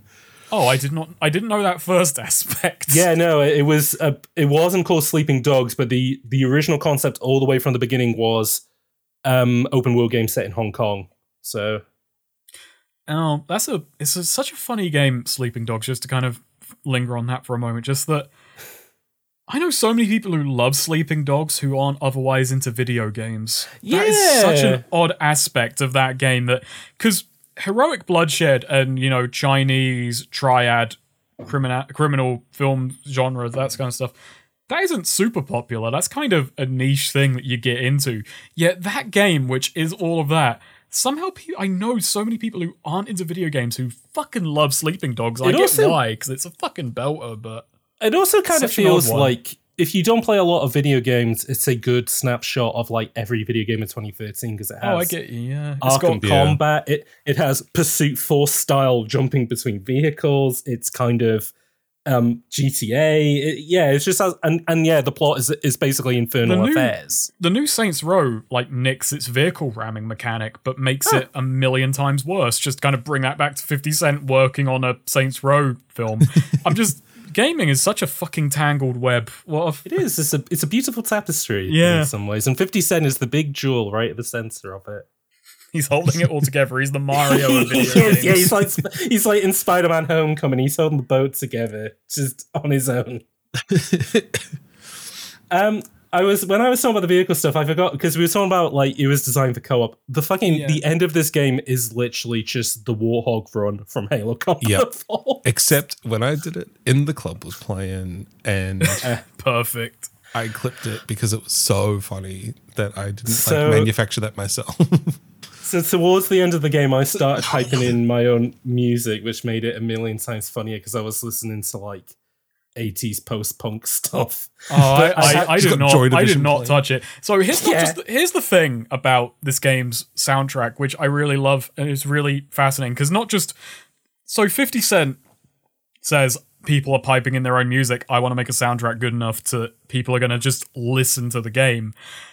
You can vary the set list of this game. You can turn off tracks you don't like, enable them. You could just have the same track. You could just have, if you wanted, In the Club over and over again. So, but when I initially played this, I let it sit because you gotta let it all play. When I initially played this as a joke, I set a playlist which was just nothing but If I Can't Do It. But because I'm great at starting points and ending them 20 minutes later, the reason I bring up 187, Ride or Die, Starsky and Hutch, those are both... No, it's not your fault. It's me not getting to my point. Those are both games which play exactly like this section, but worse. It's funny that this is a toss-on mode in this 50 Cent game, which is already fun. And there's these two games which are fully based on this mechanic. One of them based on Starsky and fucking Hutch. And... They are both games where one player drives, one player shoots, which are horrible co-op games, very boring. If you ever want to lose a friend, sit them down to play this with you, because they'll immediately know you don't actually want to hang out with them. But by the way, James, we need to stream that at some point. We do need to. 187 could be on the podcast. When we run out of FPS games we want to talk about. And we have to start doing hybrids. But if you play that game single player, the fucking shooter becomes auto aim, and that is the one edge these games have. They just aim at the thing, and you press the trigger, and they do the shooting. Oh my god! And there's enough buttons to handle that. It didn't just need to be the AI just having a fucking giggle at you. Yeah. That is my very long-winded point that 50 Cent could have learned from 187 Ride or Die, which is fucking fascinating because no one can learn from 187 Ride or Die. What 187 Ride or Die should have learned from 50 Cent, which 50 Cent learned from Sega, is that at the beginning of every vehicle section it says Rolling Start, like Daytona USA, and that put the biggest smile on my face every time it happened. Maybe I should have actually turned off the music and just had... Oh, so the reason I mention that is that I turned the music off towards the end, and like in the driving section, I think I had like the Kia on, but then I did turn it off anytime they were talking. And what a perfect choice they could have had for the credits music of this game. It's fucking PIMP. Oh yeah, so glad they chose it's just a track. It is the most braggadocious track of I'm the fucking best as the credits music to the game, where you fucking level a Middle Eastern country to get a skull full of diamonds in it, which you then deface by putting a big cigar in it at the end. Oh my god, that was so funny. I forgot about that. That was so funny. It just becomes I've got to fucking bring this up because we're talking about the ending thing. This game has multiple endings, which is so fucking stupid. Oh yeah, I didn't know that. That is when you're in the final level and you get to a shutter and they're like, you get to a power box, yeah, you get to a power box, yeah, and the woman's like, no, if you do that, I can't save my family or whatever. The game has two endings. It doesn't make a lick of difference, by the way. It's just there is one moral choice, and it is so pointless because either way, you basically screw over this woman, you nick the skull, and you fuck off. Yep. Oh my god! I forgot about that choice. Has multiple, you get to a shutter, and the woman who at first nicked your skull, but then, spoilers, they get into a sort of alliance of convenience, and there is slight teasing of a romantic tryst, which is so fucking funny. It's just... Oh yeah, I mean, he has all the Harrison Ford style charisma of, damn, that bitch is crazy. I guess I'll have to work with it though. I am glad so you can either open this door and skip a big chunk of the final level, or go elsewhere and do it the hard way. which is always a very weird way of doing this kind of content, which is the morally correct thing to do is also more gameplay, which is what you've bought the thing for. But I'm not going to overthink. No, I am overthinking this. We're an hour and a bit into a podcast on it. Like, what the fuck am I saying? It's so funny that it exists. Yeah. Oh, man. I genuinely, I have had to stop and Google because I was like, I'm pretty sure this game had alternate endings. And that's your response of, did it? Is like, yeah, because I had to just check it and I knew it did. I knew it. I knew it had. I thought it only had. I think it only has 2 endings though. 2 potential. It's basically it's like the film Sliding Doors. It all depends on whether you open the shutter or not. It's such a fucking funny ending as well because you just destroy this part of the world to get this bell back, and you leave this woman in the middle of the desert as 50 Cent happily drives away saying, "Damn, this skull is fucking ugly. Well, guys, let's go home." As he puts a cigar in the skull's mouth. Back to Queens. I genuinely can't get over how much I fucking love certain elements of this game's fucking narrative. Oh, I do. It is so confident in its stupidity that it's like you can't help but appreciate it. Like, to circle back a little bit to like the 50 Cent definitely wasn't subverting anything. I just think he sat in a room and was like, "This would be dope. I would." 100%. Yeah, I can buy that. Just like, I think there were slightly more aware people around him who sort of skewed it that way. But again, I think it's I wouldn't even say aware, actually, just more cynical or less invested in the 50 Cent project. I think it's as you said though, these are like dyed-in-the-wool developers who, you know, they were making rugby games and now they're making F1 games.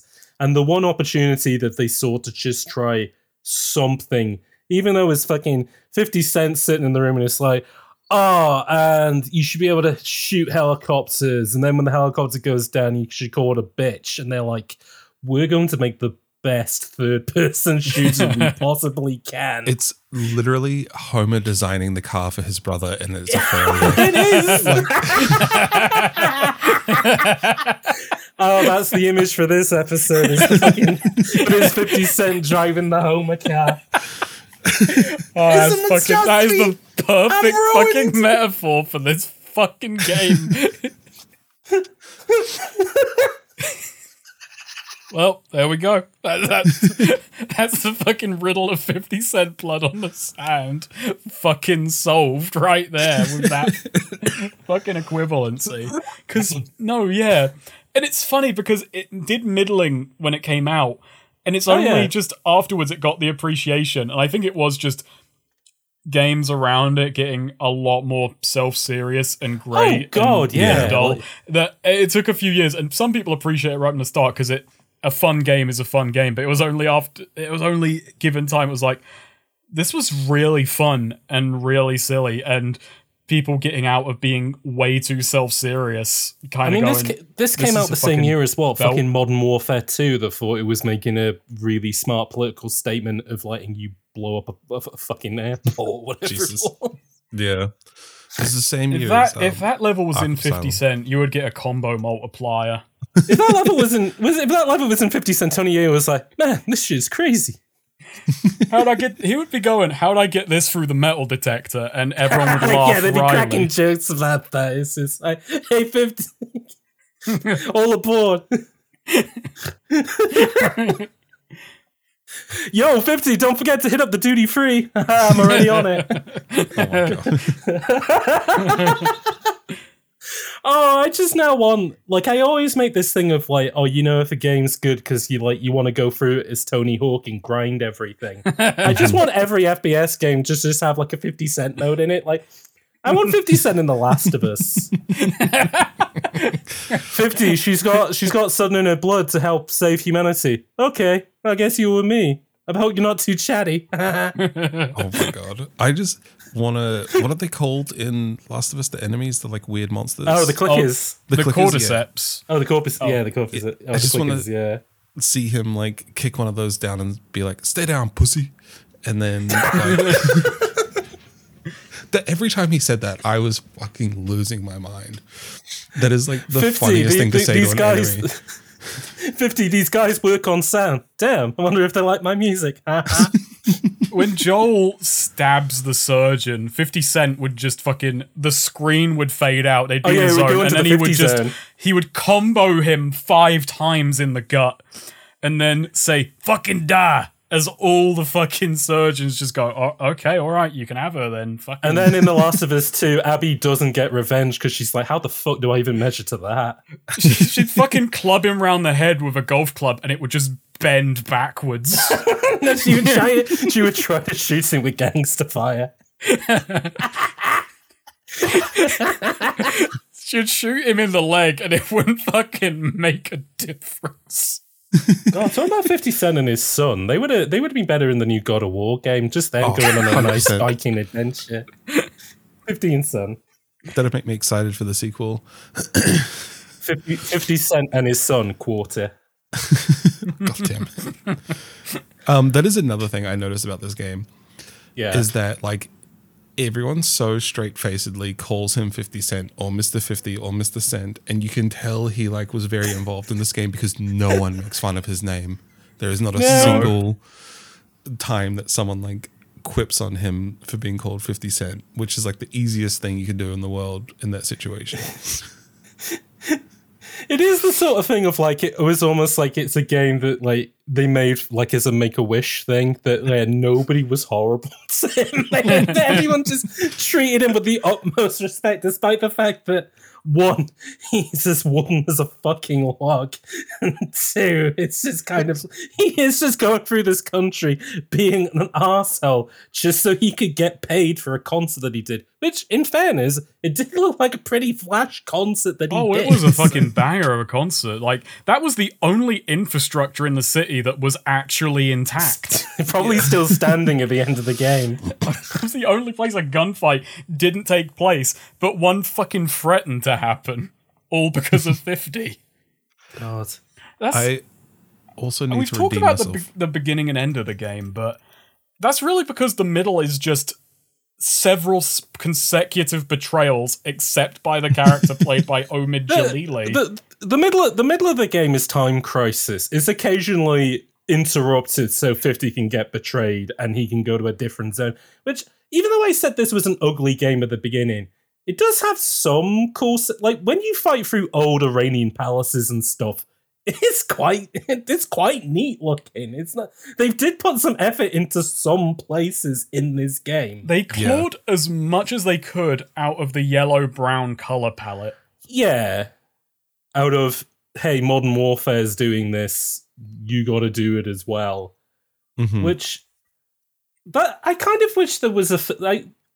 My hope is, I hope that this game gets enough ironic value or whatever that one of the New Blood people discovers it and they decide they're gonna make like the end. They're gonna make a third one, like end the trilogy. Bulletproof, Blood on the Sand, untitled third 50 Cent game. Because, like again, like the bones of this is good. It is like a really fun arcadey co-op third-person shooter, which I did say was like, it is kind of like a modern-day Metal Slug in regards to, yeah, it's set during the war, but it has about as much to do with war as like Mario Kart has to do with carbon emissions. You know, it's the two aren't particularly compatible with one another. But I could just imagine somebody just making a really fun, more arcadey version of this that just kind of drills so much on it, but I think it still needs that slightly... What I was going to kind of ask is, do you wish this game had the limiters taken off, or do you think it's actually all the more funny and works because it is slightly grounded?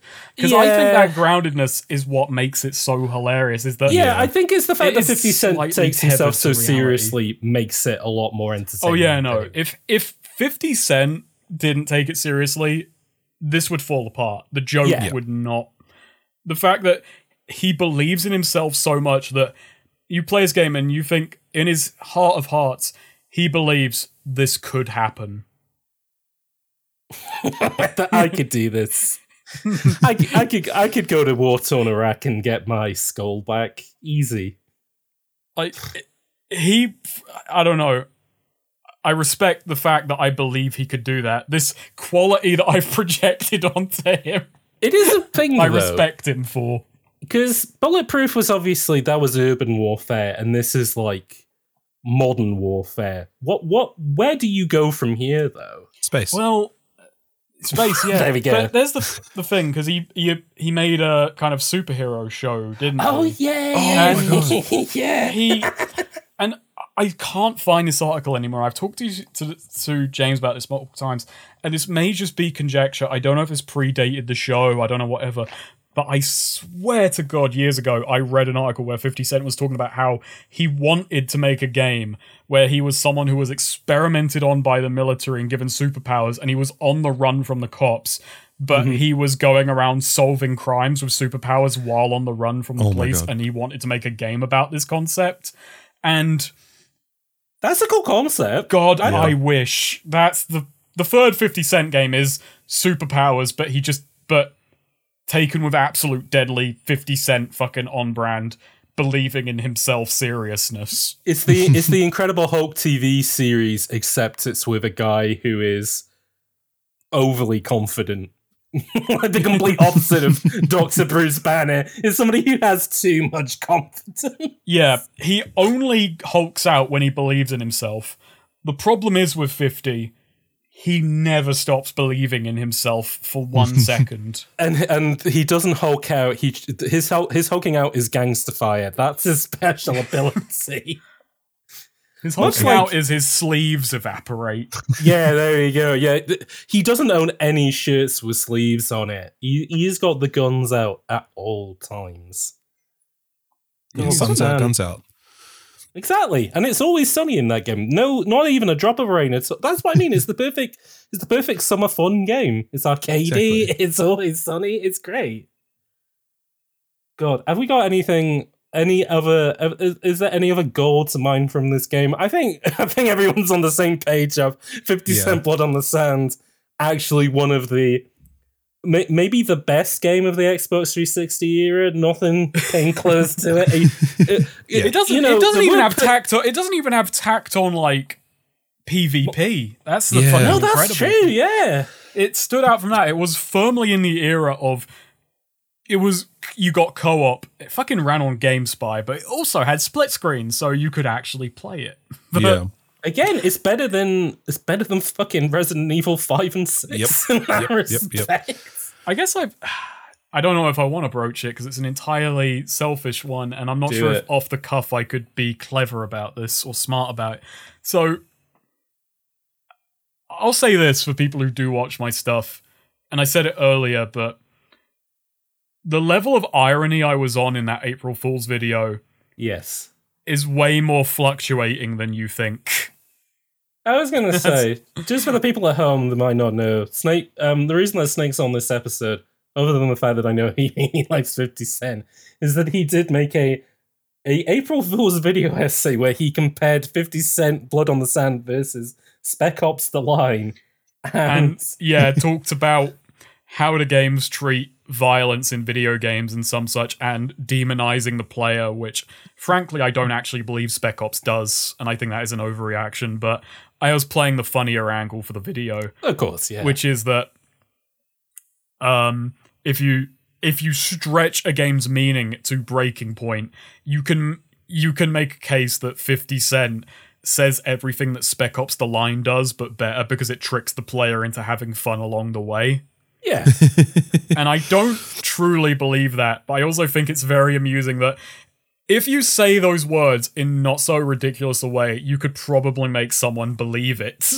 I think you could definitely make an argument, because I don't think 50 Cent Blood on the Sand has... I don't believe 50 Cent has an anti-war message. Like we said earlier, 50 Cent Blood on the Sand has no message beyond 50 Cent is cool. 50 Cent is the bomb, and where the fuck's my skull? 50 Cent could be, if you wanted to, just the fact that it is set in the Middle East in the late 2000s could be misconstrued as propaganda. But in that respect, it is a much better piece of propaganda than Spec Ops: The Line, which tricks itself into thinking that it's not through its message. But at the end of the day, both of them are doing the same thing. But 50 is a lot more confident and a lot more honest in that approach. I can get that. I can get behind that. And I'll also say, and this is going to be the most pretentious thing ever said in regards to 50 Cent Blood on the Sand, or maybe all games criticism. The fun thing about media literacy is that if you have it, everyone still sees different words on the page. Damn. I fucking hate myself for saying that, but there we go. It's out there in the fucking world now. You're right. So, as Mitch mentioned, 50 Cent Blood on the Sand only sold 56,000 copies in the United States. Oh, that's fucking tragic. How? It is tragic. I knew it was bad, but not that bad. Yeah, like horrific failure. If this game had got a PC port, I think it would have maybe might have been, people would be talking about it a bit more than they are today, because again, if this was on Steam, you just go, hey, download this game, it's a lot of fun, and then, it would bloom, and you'd have people on Twitter, you'd have the New Blood guys being like, hey, this is actually one of the best games of this generation, give it a go, blah, blah, blah, kind of thing.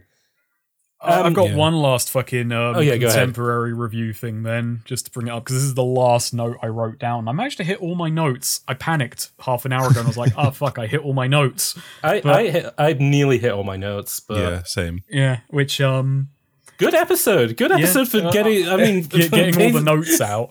But, so... Charlie Brooker gave this game a negative review. That was one of my notes. That was one of your notes.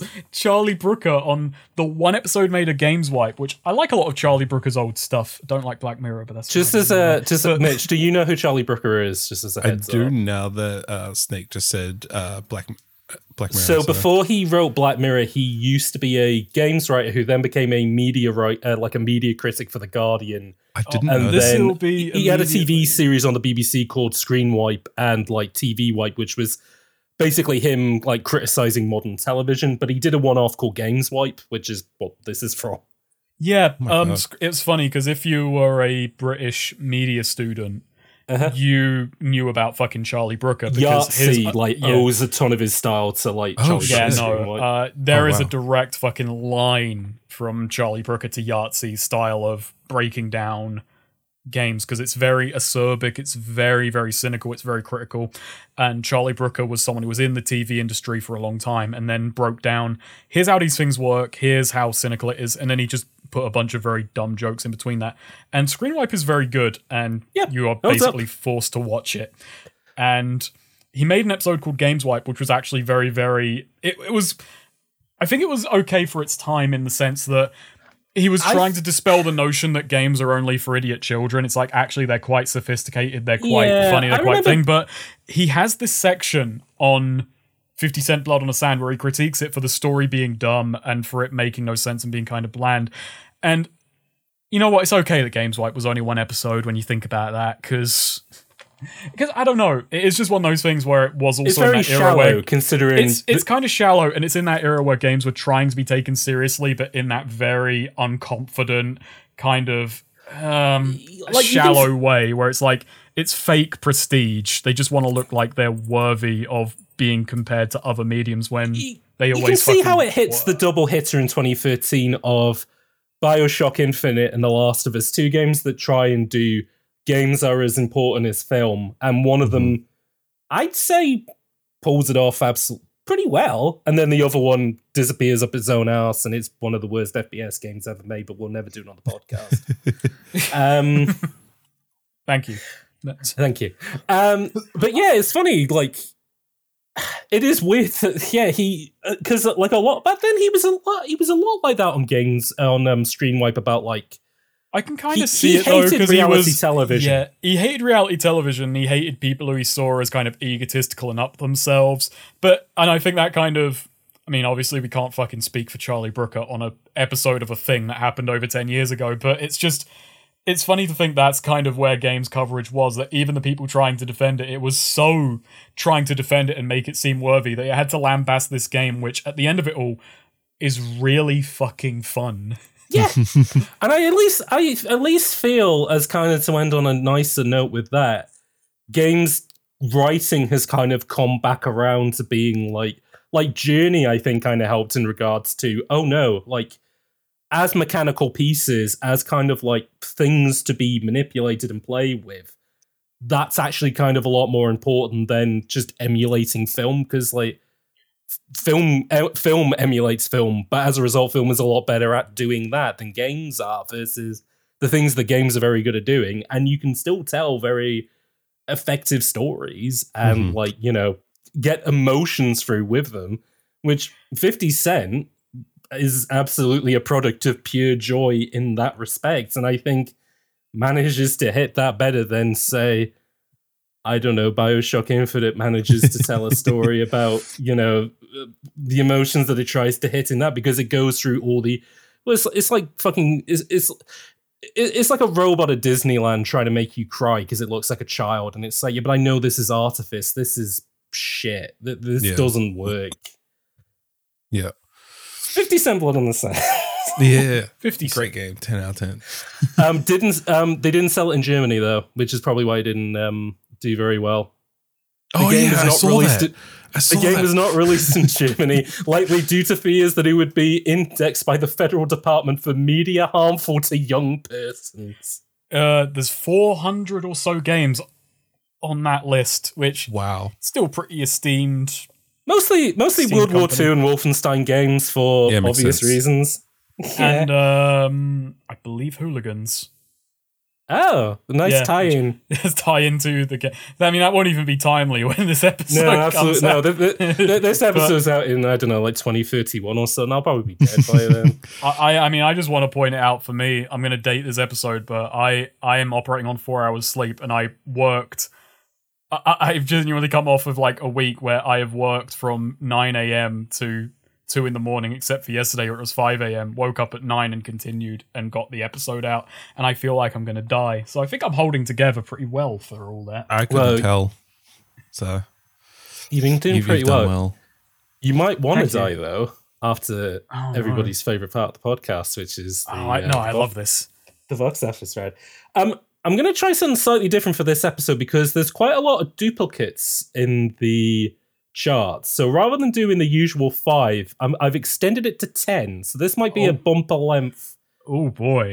Charts. But so just as a heads up, this game debuted at number 17 on the US video game charts, which is pretty... I want to say that might be the... Oh, actually, no. I think Singularity debuted at like number 5 or something. So that's like the highest any of these games on Bullet Time have debuted. But 17 is still pretty respectable, in its first week. I mean, considering how it seems to have only gotten, 60,000 or so, it seems to have tragically kind of fallen off pretty quick. Yeah. I think it got an initial burst, and then again people were like, "Oh, but it's not as astute as Modern Warfare 2, where you drop a bomb in space and Price says, what the fuck is the thing that he says?" And it's just like, "Oh, I'm making an EMP." It's like, how the fuck would you know that made an EMP? I think he just kind of acts fucking cryptic about it. But yeah, no, this guy who's been in a Russian gulag gets into a sub and is like doing this fucking massive move where, if I detonate a nuke in atmosphere, that will cause an EMP charge, which will save the Americans in Washington. Fucking, what a gigabrain this lad was. he had nothing but time to figure that out while he was in the that was in his cell. He just had nuclear equations just scrawled into the wall. It was all written up. It was all like written on his arm when he came out. He had it fucking like Prison Break all tattooed on his body. Oh yeah. Banger TV show. Very. I can't believe I watched all that as a kid. That had a PS2 game, but it's not an FPS, so it probably won't be on it. It has stealth and fighting and puzzling. Mm-hmm. Yeah. It's the full course. Basically, that bit from Dead to Rights when you're in prison for a bit. Basically, imagine that, but in an entire game. I'm going to say that. You're saying imagine that bit in Dead to Rights when that is by far and away the more obscure of the two properties. Yeah, I don't know. I think for people who listen to this podcast, they would remember bits of Dead to Rights more than they would remember the TV show Prison Break. Any Bullet Time fans, please send us in your favorite Jack Slate moments. Yeah, please comment. Please leave a 5-star review on your podcast app of choice with your favorite Jack Slate moments. There is a specific There's a specific kind of person who is always a Retsu Prey fan, who to them, Jack Slate is the funniest fucking entity in the universe. That's true. And we did mention Chip Cheesem earlier, so you Yeah. know, if you're already on and the super best friends, so you know, you may be on that wavelength. Speaking of wavelengths, number 1 in the charts this week, the week being February the 28th, 2009, is a debut title, PS3 FPS game, PS3 exclusive. Oh, I think I know what this is. Mitch, go ahead. Is it Resistance? It is not Resistance Fallen Man. Resistance free. It is not Resistance. It is not any of the Resistances. Ooh. That's like God. my go-to debut PlayStation first-person Yeah, shooter. no, now, I'm annoyed at myself. Oh, it's so when I say it debuted this week in the charts, I mean the PS3 has been out for like 3 years at this point. I mean, we know that, but, a debut Sure, game from a yeah. studio, or... Yeah, debut IP. Yeah. It is from a studio that has gone on to... This was a homegrown franchise, but they've gone on to better things, I would say. Oh, is it Fear? No, that was an exclusive. No. And Fear was a PC game first, and a few years before this. I'm going to give you a clue, but it's literally you two are going to be like Superman and the Flash racing to get this the moment I mention it. Infamous E3 trailer. Killzone? Which one? No, Two? Killzone 3 then. It is Killzone 2. Oh, Killzone 2. That was Number was 1 in a the charts, PS2 game. Killzone 2, with its that trailer. famously burned into my brain. Wait a minute, how was Infamous the clue? I think of Infamous, I think of shooting lightning powers, not... No, boring. it had an infamous trailer, as in it was all bullshit. my brain just fucking latched onto you saying Infamous and PS3. Ooh, PS3 fair. Infamous. When are we talking about Yeah. that? Yeah, I fucking love the Infamous games. Let me on. Do you like Killzone 2 though? No. No. I didn't like Are we ever Killzone going 2. to? Will we do the Killzone games on the podcast? Only if you let us know. Maybe we will. That trailer. Number 2 in the charts. Oof. Here's the clue. It's in its 119th week in the charts. Wii What? Sports. It is Wii Sports. Oh, yeah. There we makes go. sense. It was fucking it was over 2 years in the fucking top charts. It never left. I think it's still in the It's charts. still in the top charts. It's still in the walls. At this point, it is now sold. Nintendo begging people to stop buying Wii Sports. We've discontinued the console, please. You can't even play it on. We don't even make the Wii U anymore. Stop. It is now sold 18 million copies as of February 28, 2009. Oh, my God. Number 3 in the charts in its 41st week is another Wii game. Number 3, 43rd week in the Super charts. Mario Galaxy? Not Super Mario Galaxy, no. New Super Mario Brothers Super Wii. Mario Bros. Not a Mario game. What did you say, Mitch? Oh, I said the same thing. Okay, no, it is not a Mario game. It is a Wii game. Is it Wii Fit? It is Wii Fit. 5.6 million sold as of 2009. Now, number 4 and number 5 in the charts are the same game, but for different consoles. Capcom game. And I would say it is a franchise return of sorts. Marvel Resi vs. 5. Capcom 3? It is not Resi 5. It is not Marvel vs. Capcom 3, but similar wavelength. Street Fighter. Marvel Ultimate Alliance? It is... No, it is Street Fighter, but which one? Oh, before at that stage. Yes, Street Fighter 4 in its second week, still holding sight. Xbox 360, 4th place, and PS3, 5th place. Oh my God, what a dog shit game when it came out. Yeah, they really worked on that. Number 6 in the charts, fucking 107th week in the charts. I'm shocked this sold as much as it did. It is another Wii game. Oh, God. Fucking Wii. You did warn me that at a certain point, it's just Wii infection, and this is the game Wii takes- era. We are Yeah. in peak Wii era. But 107th week in the charts. It's surprising. Red Steel. That's surprising. Not Red. That no, it would is be so surprising. I'd be surprised No, that's I think Red Steel. I don't even know if that made the. Oh, actually, probably did because it was a Wii It's game. not Wii Play, is it? It is Wii Play. Oh That's my God. should that even count? That was a console bundle. Actually, I guess so was Wii Sports Apparently, was as well. apparently, yeah, Sports was as Yeah. well. But Well, yeah, but it came with a controller, didn't it? Which is probably what's. Oh, right, yeah. Again, the reason I totally forgot Wii Play existed, and then I always remember that. Do you want to know why I remembered it existed? Because I turned around and saw it. It was standing behind you. Yeah. Like, hey, bitch. It's like, that's there. Hey, what you doing over there? Had one good game on it, which was the fucking air hockey. The tank game's what I remember, but it's because I feel like every kind of esoteric video essayist eventually makes a video about the tank game from Wii. Because I think Lamb's made a video on it, and I want to say somebody else has as well. I've never played Wii Play. Maybe I should. It's shit. Number 7 on the list in its 44th week. 5.1 million sold is another Nintendo. I'm fucking sick of the Wii at this point. 2009. Skyward Sword? It was not Skyward Sword. I'll give you a clue. This is a franchise which is pretty much since its inception has always been in the charts. It was a Wii game. But this is the Wii version. Sorry, what was that, Snake? Oh, sorry, I'm just... Call of Duty Reflex? That'd be so not stupid. Call of Duty Reflex, no. It's a game. It's a Mario game. It's a Mario game. Okay. Oh, is this Mario Kart Wii? It is Mario Kart Wii. There we go. Now, here's one I can't even imagine people at home are going to get, but here we go. Number 8 on the charts, debuting, is an Xbox 360 Square Enix RPG. Oh, Blue Dragon. It's not Blue Dragon. Fuck. Oh god, is it the but one I appreciate the moxie. Is it the one with the guns? It's not the one with the guns. It's no. not Is the that Lost Resistance Odyssey? of Fate. It's not Resistance of Fate. No. Is it Eternal Sonata? It's not Eternal Sonata, and it's not Lost Odyssey, which was the one you said, right, Mitch? Yeah. This is a long-running franchise since the SNES era. Dragon Quest? Not Dragon Quest. Phantasy Star?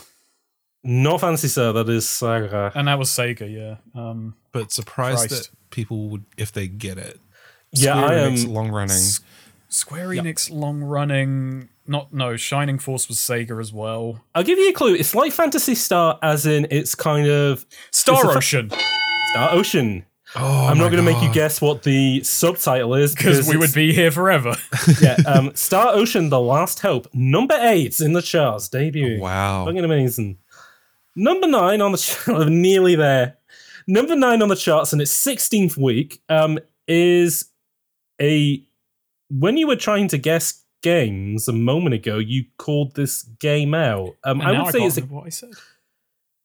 The spectre of this series hangs over the Bullet Time podcasts, I would say. I was trying to guess games a moment. Well, it's not Call of Duty, is it? It is Call of Duty, but which one? Oh, would it be 2009? That's Modern Warfare 2. No, World at War. It is World of War. Oh. In its 16th week on the charts for the Xbox 360. And then number 10 in its 172nd week on the charts. Is it Nintendogs? It is not, but it is a Nintendo DS game. Okay. Pokemon? Fuck. Black and White? Not Pokemon. Mario Kart DS. It is Mario Kart DS, Hell having yeah. sold 4.2 million copies. That is the best Mario Kart, dying on that hill. It is the best. It is the best Mario Kart. Me and Mitch in agreement that it is the best. I think the best Mario Kart is Rumble Racing, so that's not I Mario lose Kart every game. single conversation about it I get into, frankly. Well, that's because that's a Rumble Racing game, not a Mario Kart game. It's a Mario Kart game. That's the genre. That is true. Yeah, the genre is the genre of this podcast are Doom likes, Doom clones, and that is a Mario Kart like. Mitch, thank you so much for coming on the podcast. So thanks about for having 50 me. Cent. Thank you for talking about 50 Cent Blood on the Sand and guessing all of these games that came out the same week as 50 Cent, but knocked him all the way down to number 17 on the charts. Is there any things you'd like to promote or pitch, or before we round things out? I mean, there's just my channel. It's just Heavy Eyed, one word. It's kind of the only thing I really do on the internet these days. That's fine. You don't have to do anything else. That's chill enough. You can play 50 Cent. That's as noble a goal as anything else. Just going to become a 50 Cent Blood on the Sand streamer from now until the end of time. I thought you're gonna become a blood tuber. Like, you know how there's like Nintendo tubers and they always have like the Mario collection behind them. Yours is just multiple copies of 50 Cent Blood on the Sand and 50 Cent paraphernalia behind you. I got the G Unit shoes. You're just gonna go until you get those gold medals. You're literally dressed. You're dressed like 50 Cent is in this game with the bulletproof vest and the hat on. Oh my god, yes. Steadily gaining in bulk. No one's quite sure. It's like the white Putin meme. You just keep the video aspect keeps getting. I'm laughing now because this is dating the episode again. But Snape sent this really funny video yesterday, which was he was looking for reviews about hooligan football movies, and he found a guy on YouTube who made a video. What was it about? It was about Green Street, because I watched Green Street the other day, which. To end this on a really daft, completely separate note, Green Street has some of the worst Cockney accents and some of the dumbest British characters in film. I love this film because it's an American going to England and all the English are like fucking wise, sage, Cockney fucking thugs. God. And this guy did a review where he wouldn't talk about... This was like a YouTube review from like 2010, where he's like, he literally refused to talk about the movie other than saying, I don't want to give away the plot because that's not what I do on this. So he can't say anything about the film other than this is a 10 out of 10. You got to watch this. I watched it like 4 times. But the funniest thing is that this man has clearly not understood what video compression meant. So he says the video on Discord, and I'm like, oh wow, he's made like a Euro Thug style 21:9 aspect ratio, like cinematic aspect ratio video. And it's because he's fucked up the encoding. So he's just really squat and what? It's the funniest review for like this guy who just reviewed films, and yeah, that's what I mean. He thought video compression meant you literally compressed the image to a fucking squash. That's what my fucking leading theory on that is. And he decided for his review of a cinematic film, he decided to use the aspect ratio of fucking Lawrence of Arabia, but there we go. Snake, is there anything you'd like to promote while you're here or give a shout out to? No, I'm all right. Okay, you don't want to point people towards the video which has come out, or what? You could point them towards a video. We don't know which one it might be, but watch my channel. There we go. Yeah, there we go. It's to Snakerer. Nice. Watch Reps2GOG. Watch re-review every PS2 game. Oh god, because I respect the project. Do you know what they do on the YouTube channel? Re-review every PS2 game. Oh god. I'm gonna guess they review every PS2 game. Oh god. Yeah, that's their channel's mission goal, is they want to review every single PS2 game that ever came out. Nice. Yeah, so I respect that. I like a channel that has a goal. Eventually, yeah, they will run out of content someday. Mm-hmm. But the PS2, they've got they've got years, and they're doing it chronologically. They're still in 2001, I believe. Oof. Well, and if they've they been at it for a year or two, so I guess that's the point. They don't make a video every day, which would, No, they're actually trying to make proper good videos, not just spunk them out. I picked the worst possible fucking word to describe that, but spunking out. But there you go. Speaking of spunking out, folks, I've been James as usual. You can follow me on Twitter at HotCider and support us over on Patreon at HotCider as well.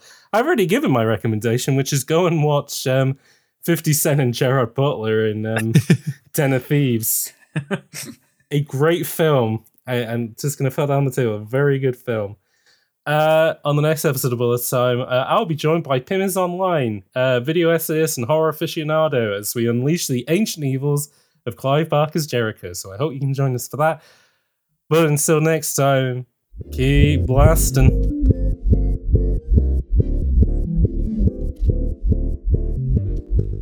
The Bullet Time podcast is made possible by Eric Hamilton Schneider, Valerie B, VG, and the Hot Cider support tier. If you'd like to help with the production of episodes and gain access to extra content, consider supporting over at patreon.com/hotcider. That's HOTCYDER. A special thanks to Max Coburn for the Bullet Time theme tune.